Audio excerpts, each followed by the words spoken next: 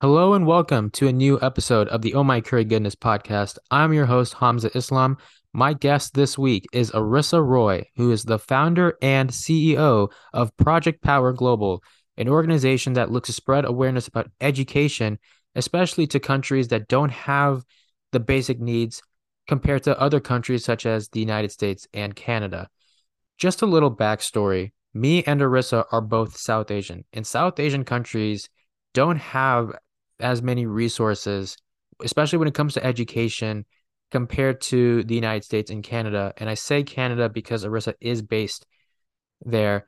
But for Arissa to be able to help people in need, especially when it comes to education and how important it is truly amazing to see. Now, Arissa, as of this podcast, is officially the youngest guest I have interviewed. She's only 17 years old, but she has done amazing things in her life. And she is one of the most outgoing people I have met. And that sounds like a low bar, but I promise you it is not. I love talking to people that just love to converse with others and just give you the same energy that you want to have when talking to a person. So here's my conversation with Arissa Roy.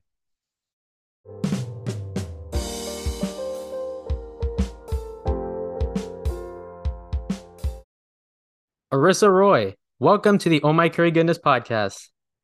Hey Hamza, it's so awesome to be here. I can't wait for our conversation. Now, I want to start off by announcing to the world, just kidding, not really the world, but I want to start off by saying that you are officially the youngest guest we've had on this podcast.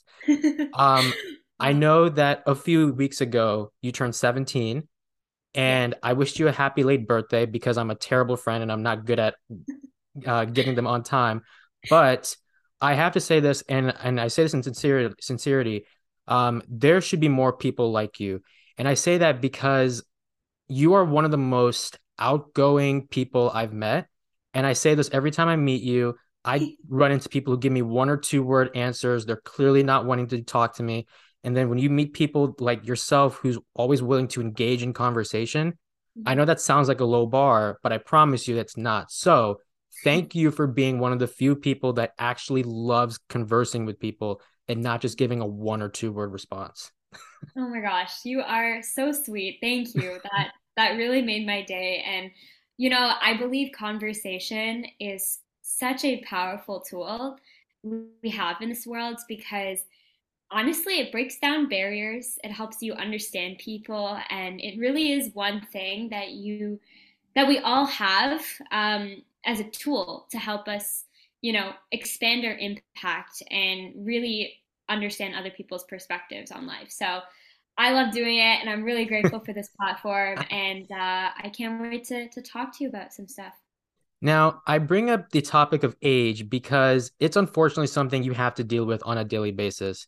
You have a really good vision for talking about raising awareness for education and poverty, especially in countries that don't have enough resources, like Mhm. South Asian countries, because I know you have South Asian background. Yeah. And when you look at the United States and Canada, there's so many things that we have that Hmm. South Asian countries don't. Hmm. But you kind of remind me how think of it like how with parents when they'll tell their kids, "Hey, you need to do this," and then the Hmm. kid is like, "Yeah, I'll do it later." And Yeah. now it feels like you're the parent telling organizations saying, "Hey, we need to solve these issues now." But Yeah. then all these organizations or people are like, "Yeah, we'll wait 4 or 5 years." And it's Yeah. like, no, we need to talk about this now because these people who are being affected cannot wait 4 or 5 years. They need to have these resources now. Yeah. And no matter how hard you try, people are still going to think that they can't take you seriously because of your age, because you're only 17. And so I really want to know how you're able to keep going.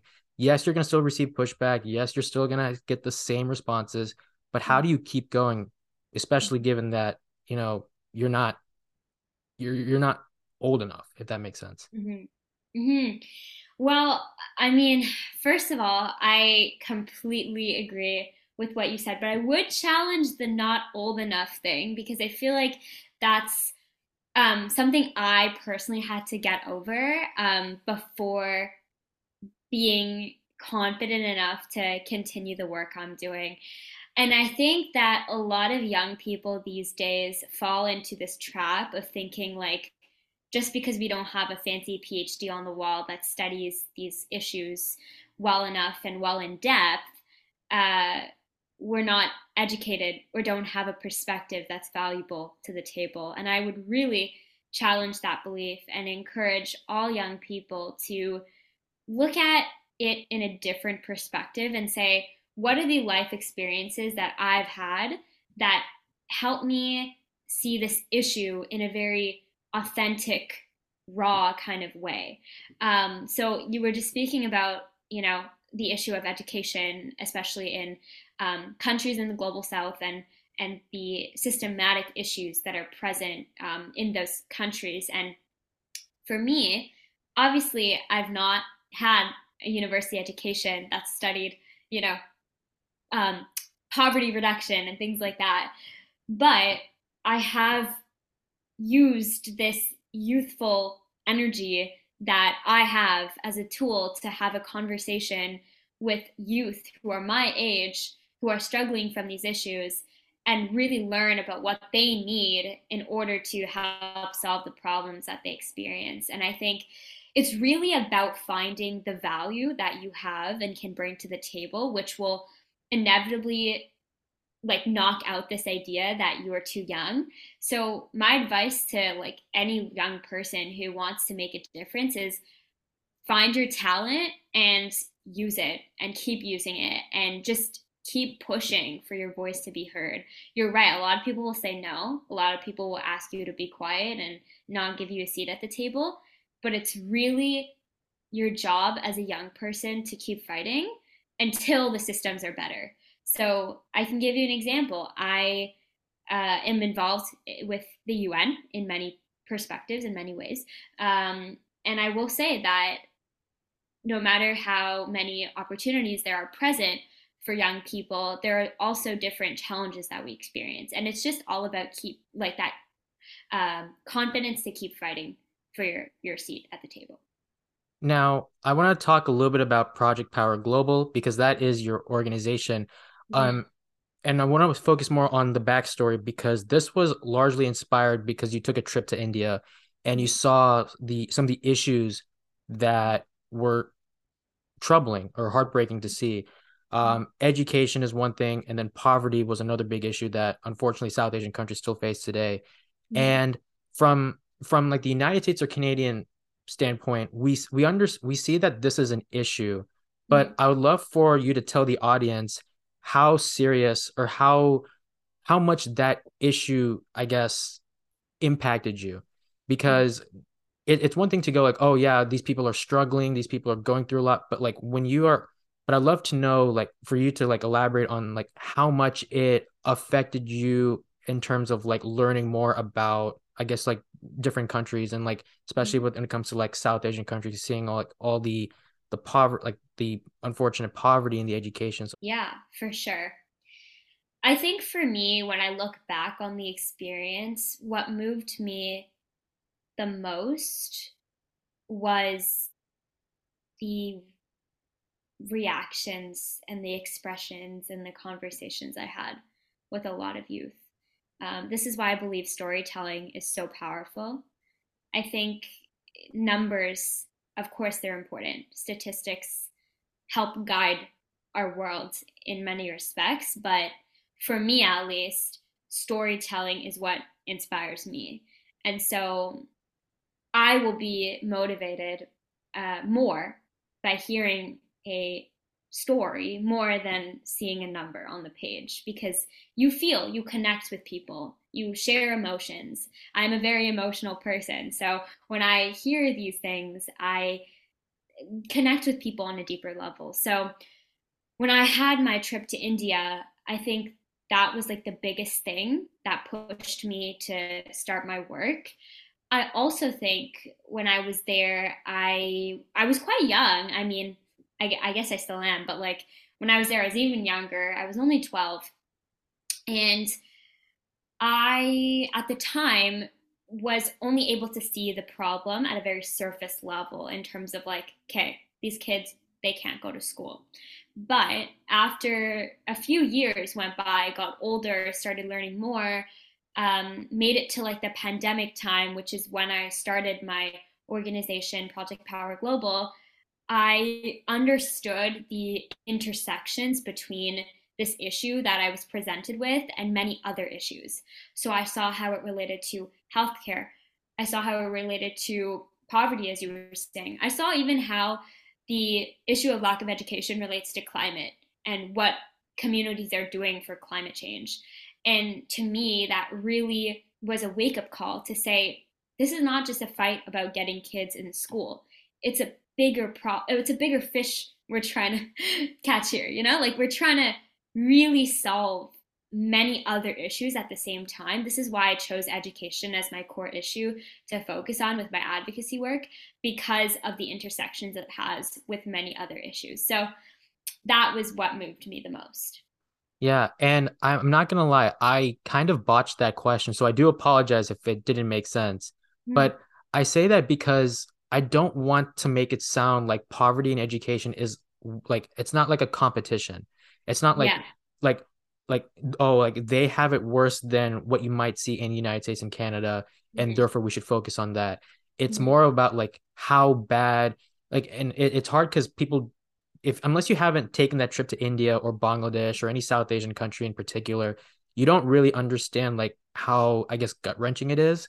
Because Mm-hmm. I went to Bangladesh over the summer Mm-hmm. and I remember seeing like all the people who were like struggling or Mm-hmm. sometimes like when you're in traffic and you see people like asking for money and you're just like you just have this really like guilt feeling like what can I do? And it's oftentimes sometimes you don't know what to do and it's Yeah. like so that's why it's such a confusing thing to ask. So I do hope that like that made sense. No, But yeah.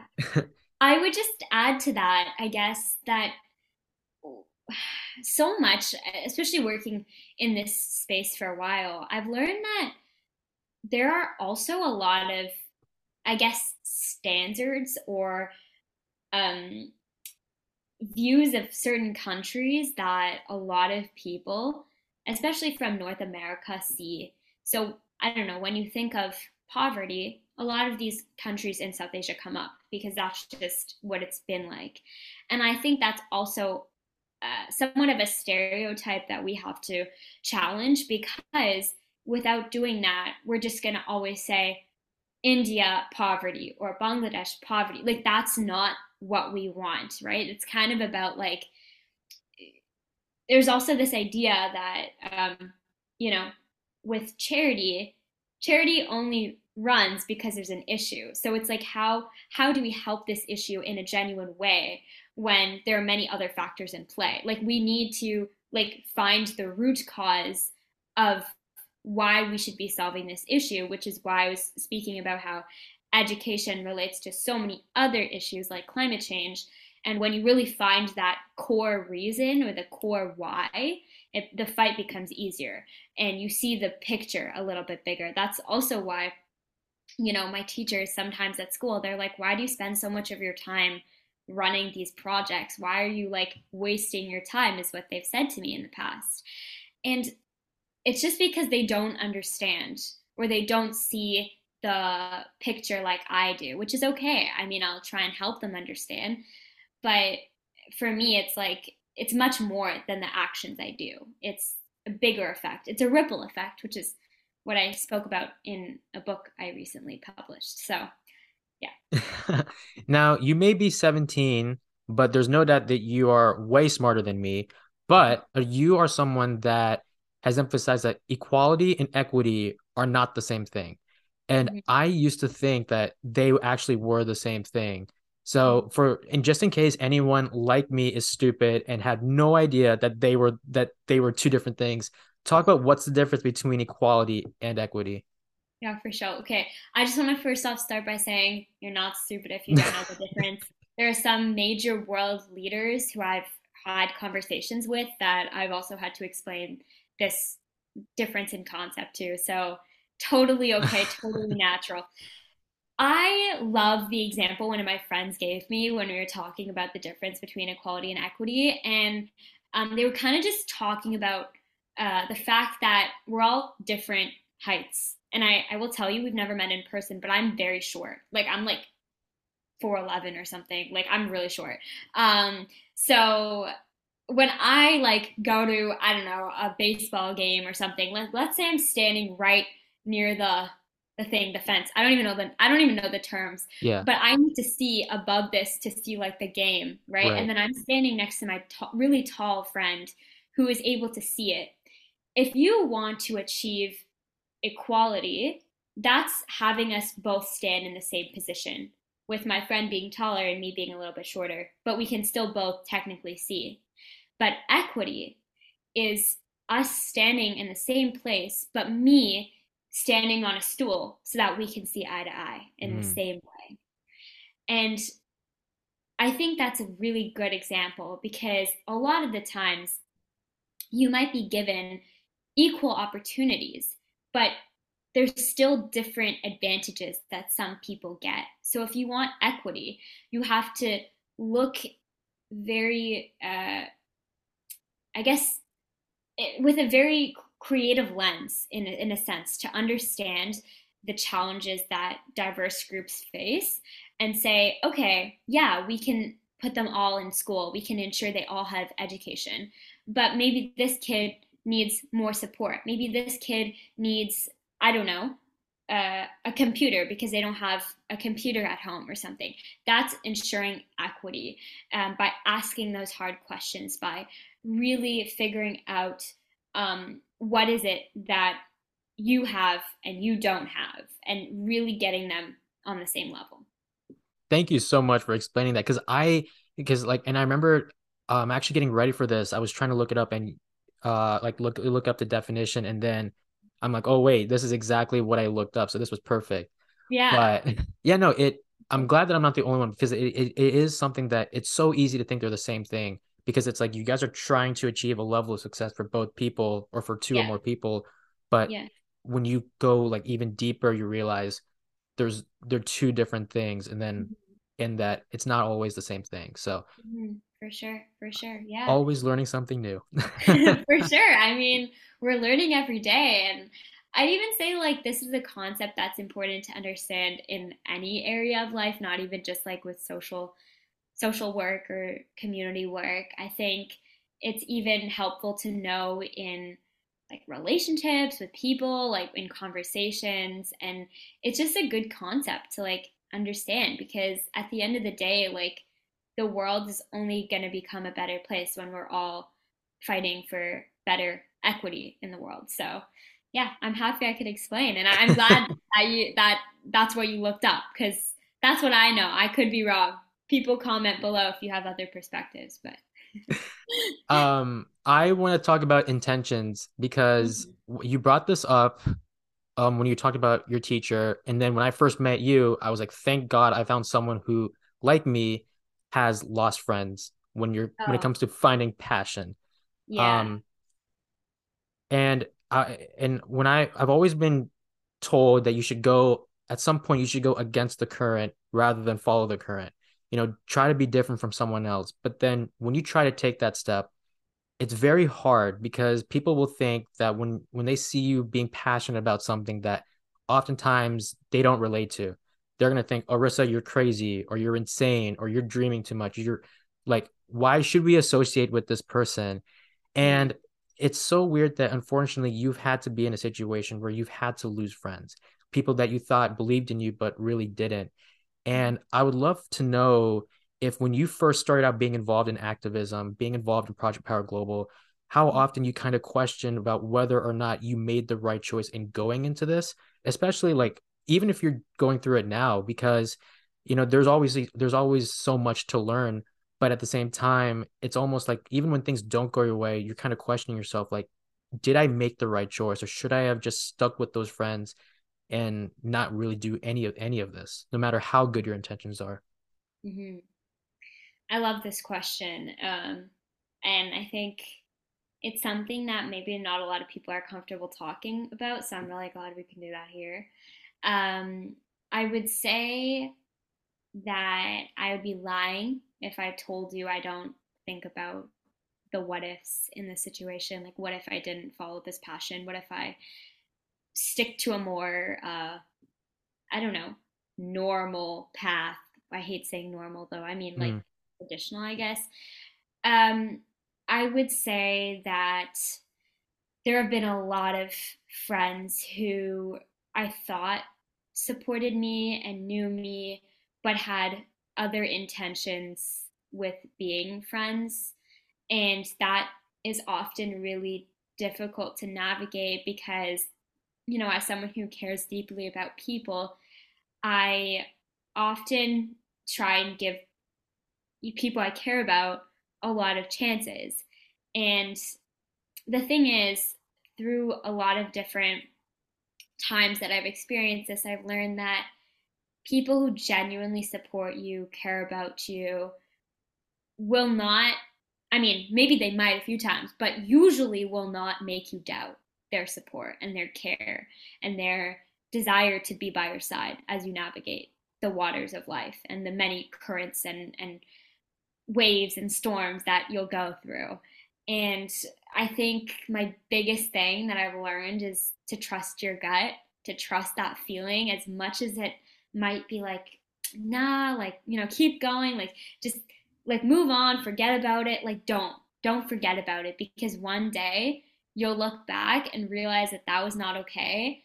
And it would have saved you a lot of time and a lot of situations that you didn't have to go through. So, I mean, it's a challenge, I think, especially because the work we do, the work I do with my nonprofit, with my advocacy, it really does take a village. Like, even just this weekend, I was in New York for the CSW conference at the UN. And the only reason I was able to do that was because my family came with me. My dad literally drove me from Toronto to New York City so that I could go to this conference.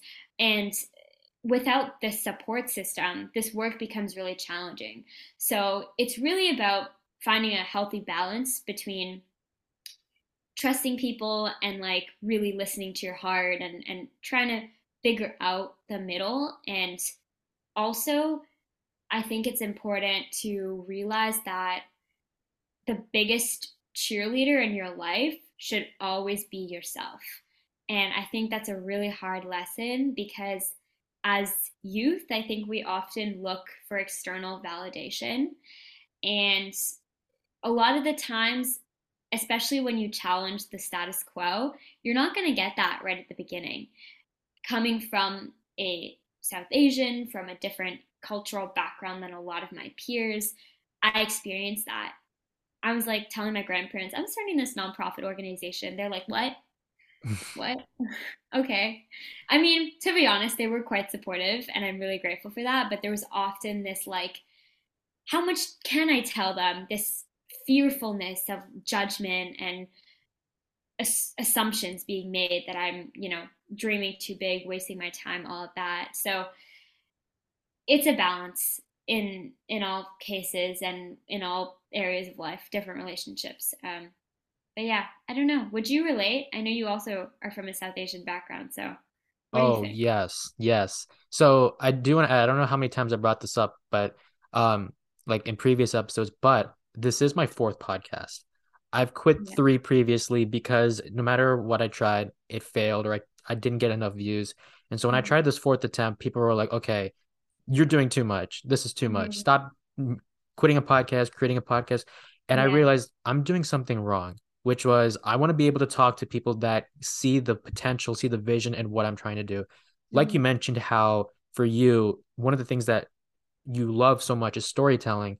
And Mhm. so it's like, I want to do that, but let me do it with people that actually fit that norm and not only want Mhm. to like talk on this podcast because I do oftentimes get called a burden or a pest. So it's like, let's talk to people that not only want to be on this podcast, but want to see this podcast succeed. So I give credit to you. I give credit to my previous guests because I want to create a community or a group of friends that just want to have those conversations. And because of this podcast, I have been able to have conversations that I never could have had, whether in high school or college, or Mhm. maybe like once or twice, but not like this. And so I was talking to a friend of mine the other day about like, hey, you're not getting enough views on your podcast. And I was like, listen, I don't care how many people are listening. Oh, I mean, I do care. but like the success of my podcast is, can I have the conversations with guests and just be vulnerable and just talk about what it's like to be a human being.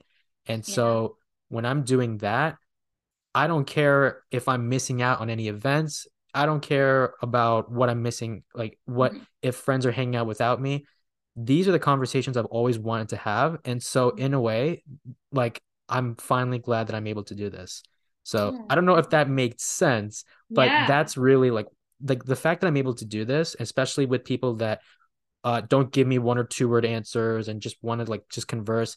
That's all I've ever wanted. And so I'm grateful that I've got this podcast that's allowed me to talk to people about their life and in ways that I never could have without them. Mhm. Yeah. That totally makes sense.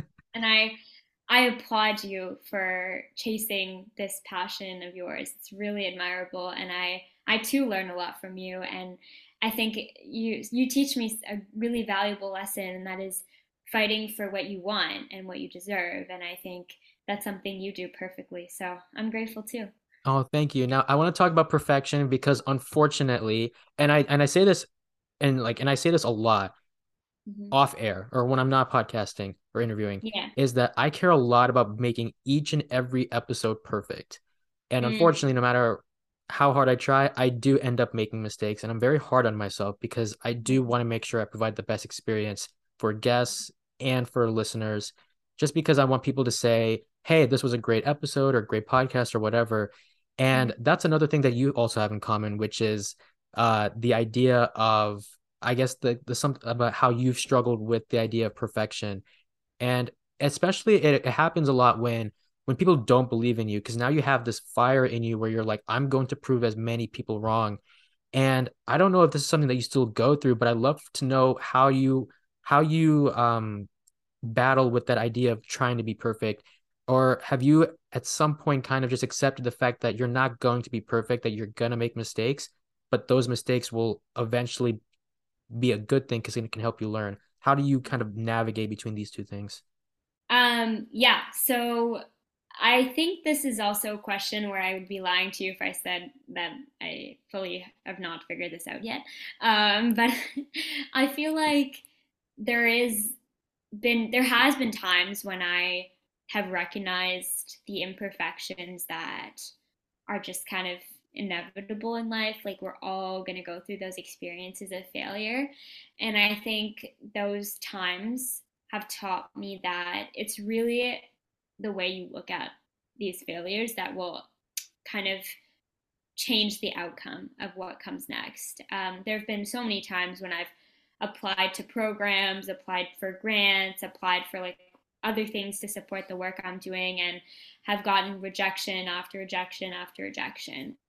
And I don't know, this is so cliche. I don't know if you've heard this before.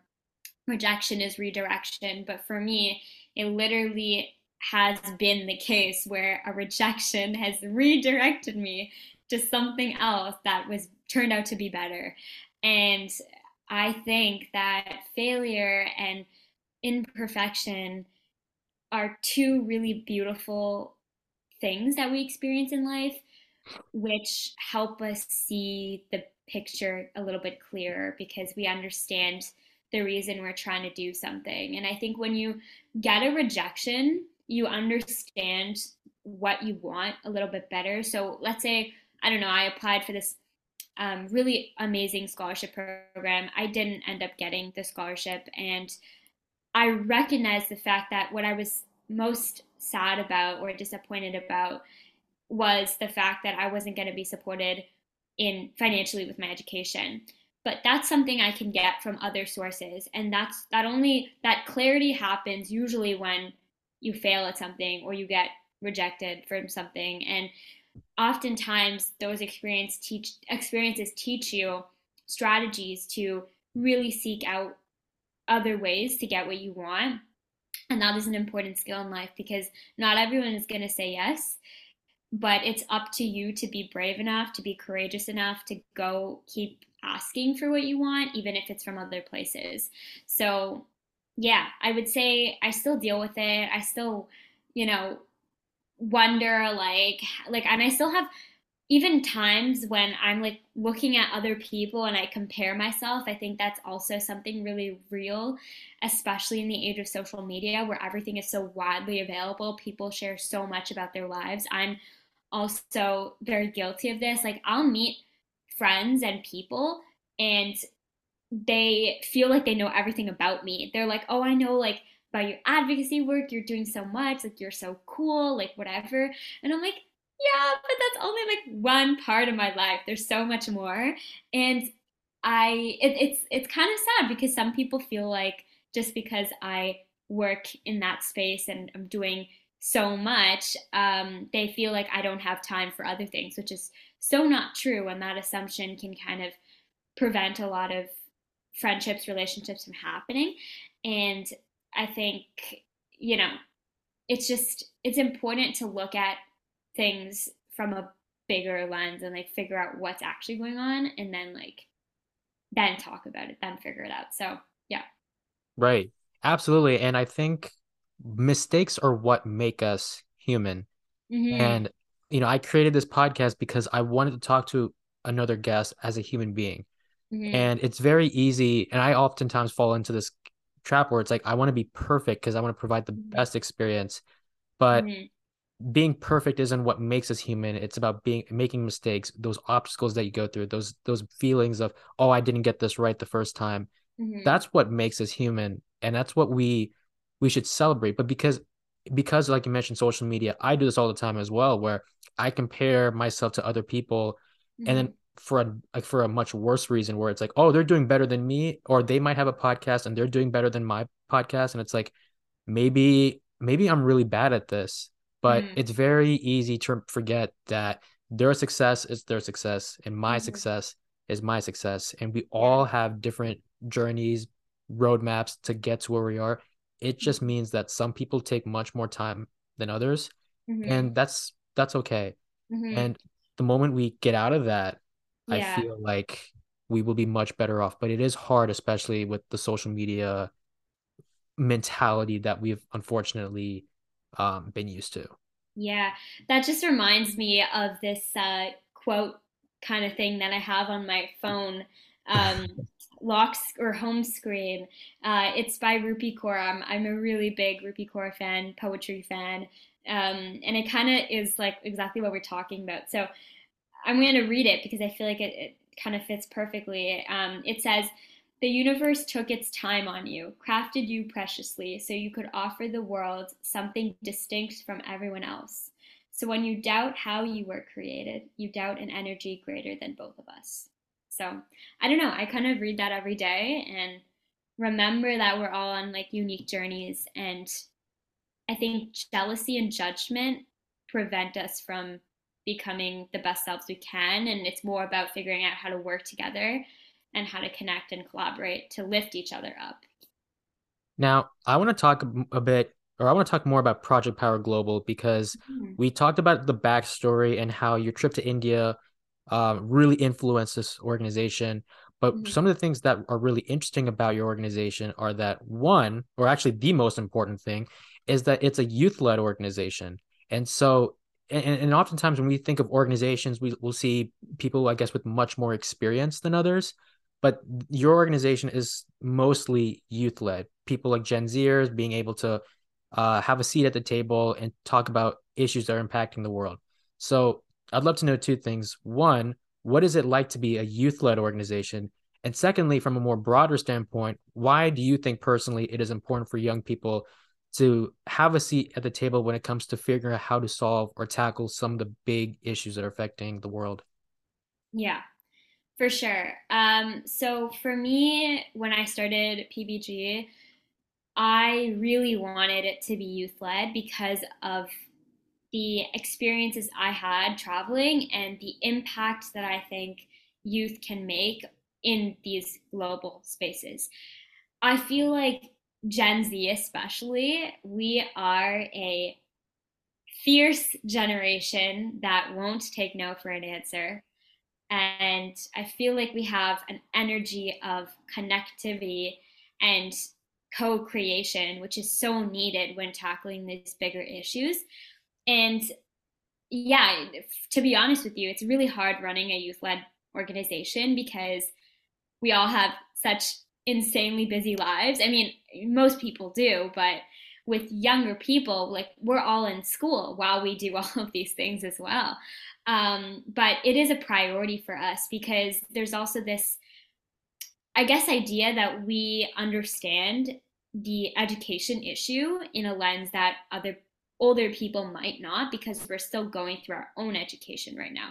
I mean, I am an advocate for lifelong learning, and I know that I still want to learn for the rest of my life and be in some programs forever, but I think the core like years when you're growing up, like primary, middle, high school, uni, if you choose that path, um, is when you are impacted by a lot of these structural issues that we try and talk about. So this kind of goes back to this idea that like a lot oftentimes in different places there's people who might not have firsthand experience advocating for these issues. And for me, it's really important to have those perspectives at the table because how are you supposed to create tangible solutions without having those who experience these issues be part of that solution making? So one example I can give you is when we first started the organization, one of the first projects that we took on was our Pen Pal program, which was aimed at connecting students both in a local town in India and a school that we were working with in Edmonton at the time, Edmonton, Canada. And the goal was to go through a 5 week program, which educated both groups of students about 5 different global issues. And at the end of each lesson, each of the students were assigned a pen pal from the opposite school. And they had this opportunity to connect with each other, to talk about these issues, to brainstorm. And what we saw this through this program is the power of learning from a perspective that is going to be completely different from your own. And when we brought these youth together, like even though they were so young and they were so different in many ways, they talked about problems from such a real lens. Like when you go to these higher spaces, some of the language they use is like it's like so repetitive in many ways, but youth have this like energy, I think, to really look at an issue critically and say, what can we do today, right now, that will help solve it? And that's the type of energy I wanted in my organization. And that's the type of energy that I think my team has.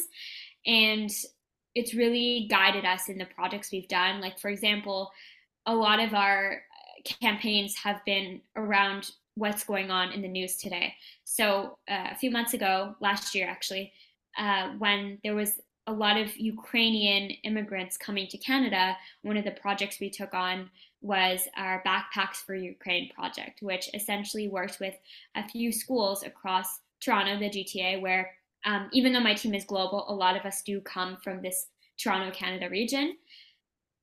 We decided to partner with schools to collect school supplies and backpacks for us to make packages for new incoming Ukrainian families with children who will be starting school in Canada. And we did this as a sign of hope for them. We wanted to give them some sense of community and for them to feel like they were going to be supported moving to a new country after experiencing tremendous amounts of trauma. And that was really guided by this mindset of we have an opportunity to do something today, let's do that. You can't always plan for the future because these issues are existing now. So I'm really an advocate for the little things and the small acts that add up together to make a bigger change. You've been a part of this organization, or you've been a part of this organization for quite some time, and I'm glad that you're able to make a difference on so many people's lives. Mm-hmm. Now, I would love to know, before we talk about your future, I would love to know what your vision is for Project Power Global in Yeah. the next 5 or 10 years. Where do you see this going? Because Yeah. you've obviously done so much, and like we kind of talked about, or maybe I don't know, maybe if we did, which is that there is no finish line. Even if we do reach a certain point, we're just going to continue going no matter what. So where does Project Power Global go from here? Yeah, that's a fantastic question. To be honest, I am still figuring it out. I think life is a continuous path of just figuring it out. For us, though, I really see PBG continuing to be a youth-led organization. So even when I age out, I want to pass the torch to other young people who can use this as a space to advocate for issues in education. Because even though I hope and I will do everything in my power to be part of this fight to achieve equality or equality and equity, we should say, in education by 2030. Even though actually, I should say the goal is access to education. There's no discussion around equality and equity in the UN goals, but one of the SDGs is access to education. So even though that is a goal by 2030 that the global community wants to achieve, I feel like there's still going to be a fight after that because once we do that, there's going to be other issues presented. So I feel like with PBG, it's going to just be a space where we're going to use the power of storytelling, which is what we do currently, and just learn about the challenges and continue collaborating and using our everyday actions to make a bigger impact. So I guess it's a very broad answer. Definitely working on getting clarity, but I think for now it is about really teaching people that every action matters, which is what I say a lot. So, yeah. Before I let you go, I want to talk to you about your future because you've Mm, got some exciting things going on, not with just with Project Power Global, but you personally. First things first, I know you talked about how you're based in Toronto, yes. but you're going to Italy. Now, I have to ask, as someone who's South Asian, I don't even know if Italy sells curry, so that's gonna be a red flag. But why are you going to Italy? Yeah. What's going on there? Yeah, great question. Why am I going to Italy? I still don't know. I'm just kidding. Of course I know. Um, yeah, the curry thing I actually haven't looked into. I should probably do that. I've been like focused on figuring out like my cell phone plan because that's also an issue with like South Asian parents. They want to talk to me constantly. Like, how do I make sure I got good Wi-Fi? So that's a Yes. concern.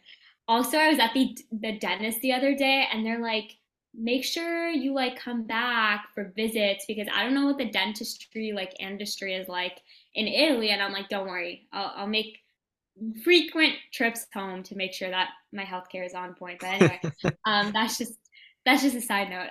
But yes, I am moving to Trieste, Italy, or actually just a town outside of Trieste, Italy, which is in the northernmost region of Italy, and it's on the border of Slovenia. So it's right near the water, actually.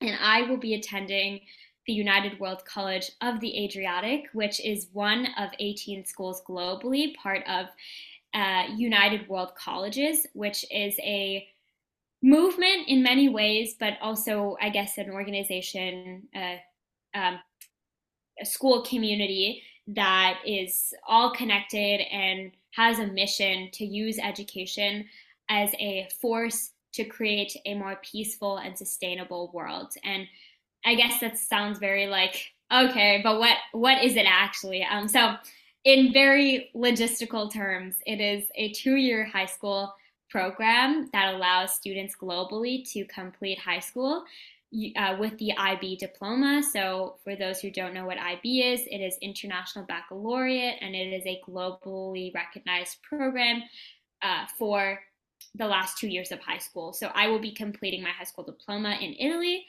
and I'm really excited because it's been a dream in the making, to be honest, for years. And I'm going to be learning and living with students from over 80 countries. I don't even think I can list 80 countries, so that'll be a I good can't learning. either. Yeah, like I don't even know 80 countries off the top of my head. So much learning. I know that there probably will be some students from India, so I feel like we'll create a little brown gang and just, be able to cook the curry in our dorm rooms, hopefully. But I don't know. Yeah. So I'm excited for that. And yeah, it's definitely really scary. I'm not sure if any of our listeners have gone through international school experiences, but if you have, I'll check the comments later. If you guys have any tips or advice.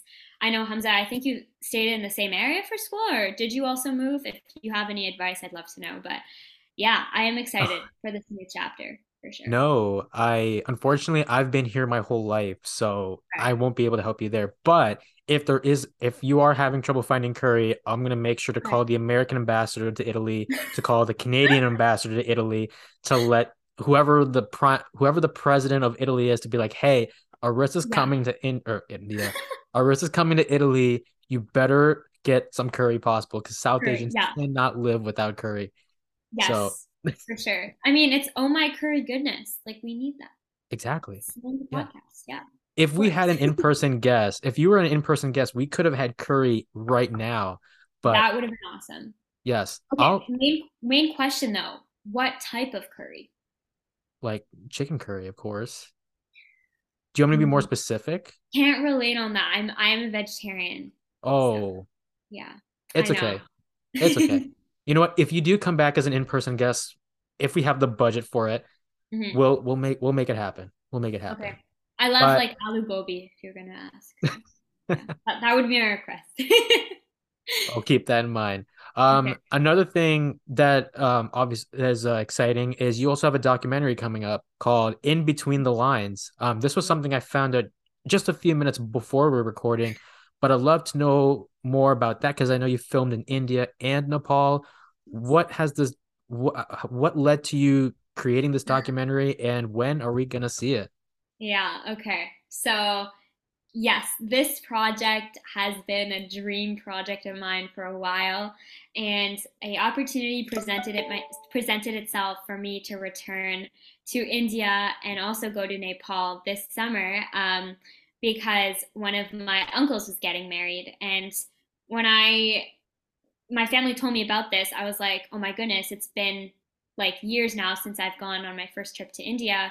I need something to to happen. Like I need something to, I don't know, do when I'm there. And even though my organization does projects in India, we weren't going to the same area, so I wasn't able to like travel and work and do that sort of stuff when I was there. So I really thought about my first trip and what I would want if I had the opportunity to do that all again. And the number one thing I would want is to have recorded everything because I feel like that trip was so transformative for me. I wanted a place for other people to kind of experience or even just witness the stories that I heard and the people that I got to meet and understand why it's so important that we should all be part of this fight for education.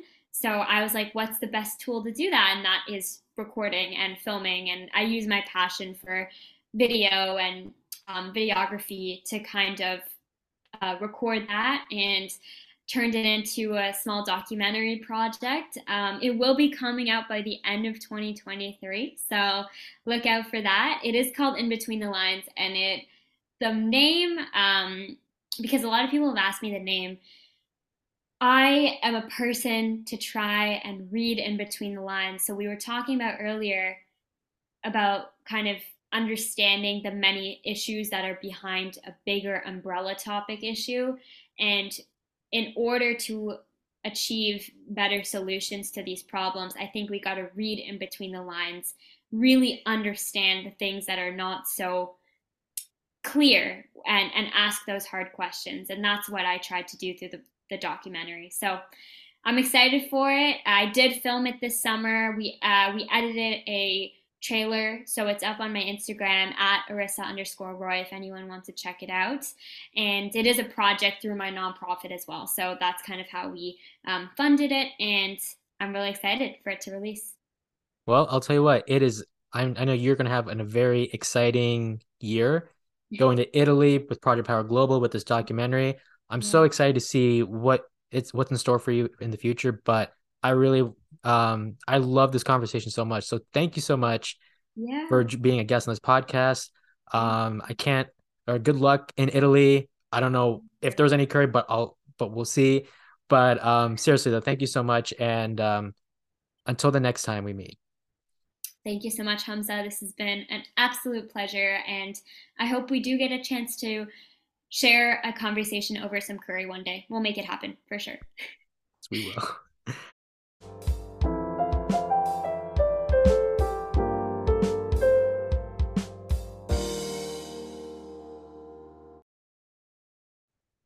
Thank you guys so much for listening to this episode. If you like what you saw, feel free to subscribe to this podcast on Apple Podcasts, Spotify, YouTube, or wherever you get your podcasts. And also be sure to follow us on Instagram at the OMCG Podcast for more information on guests, preview clips, and more. I hope you guys continue to support this podcast in the future. Thank you guys so much for listening to this episode, and I can't wait to see you guys in the next one.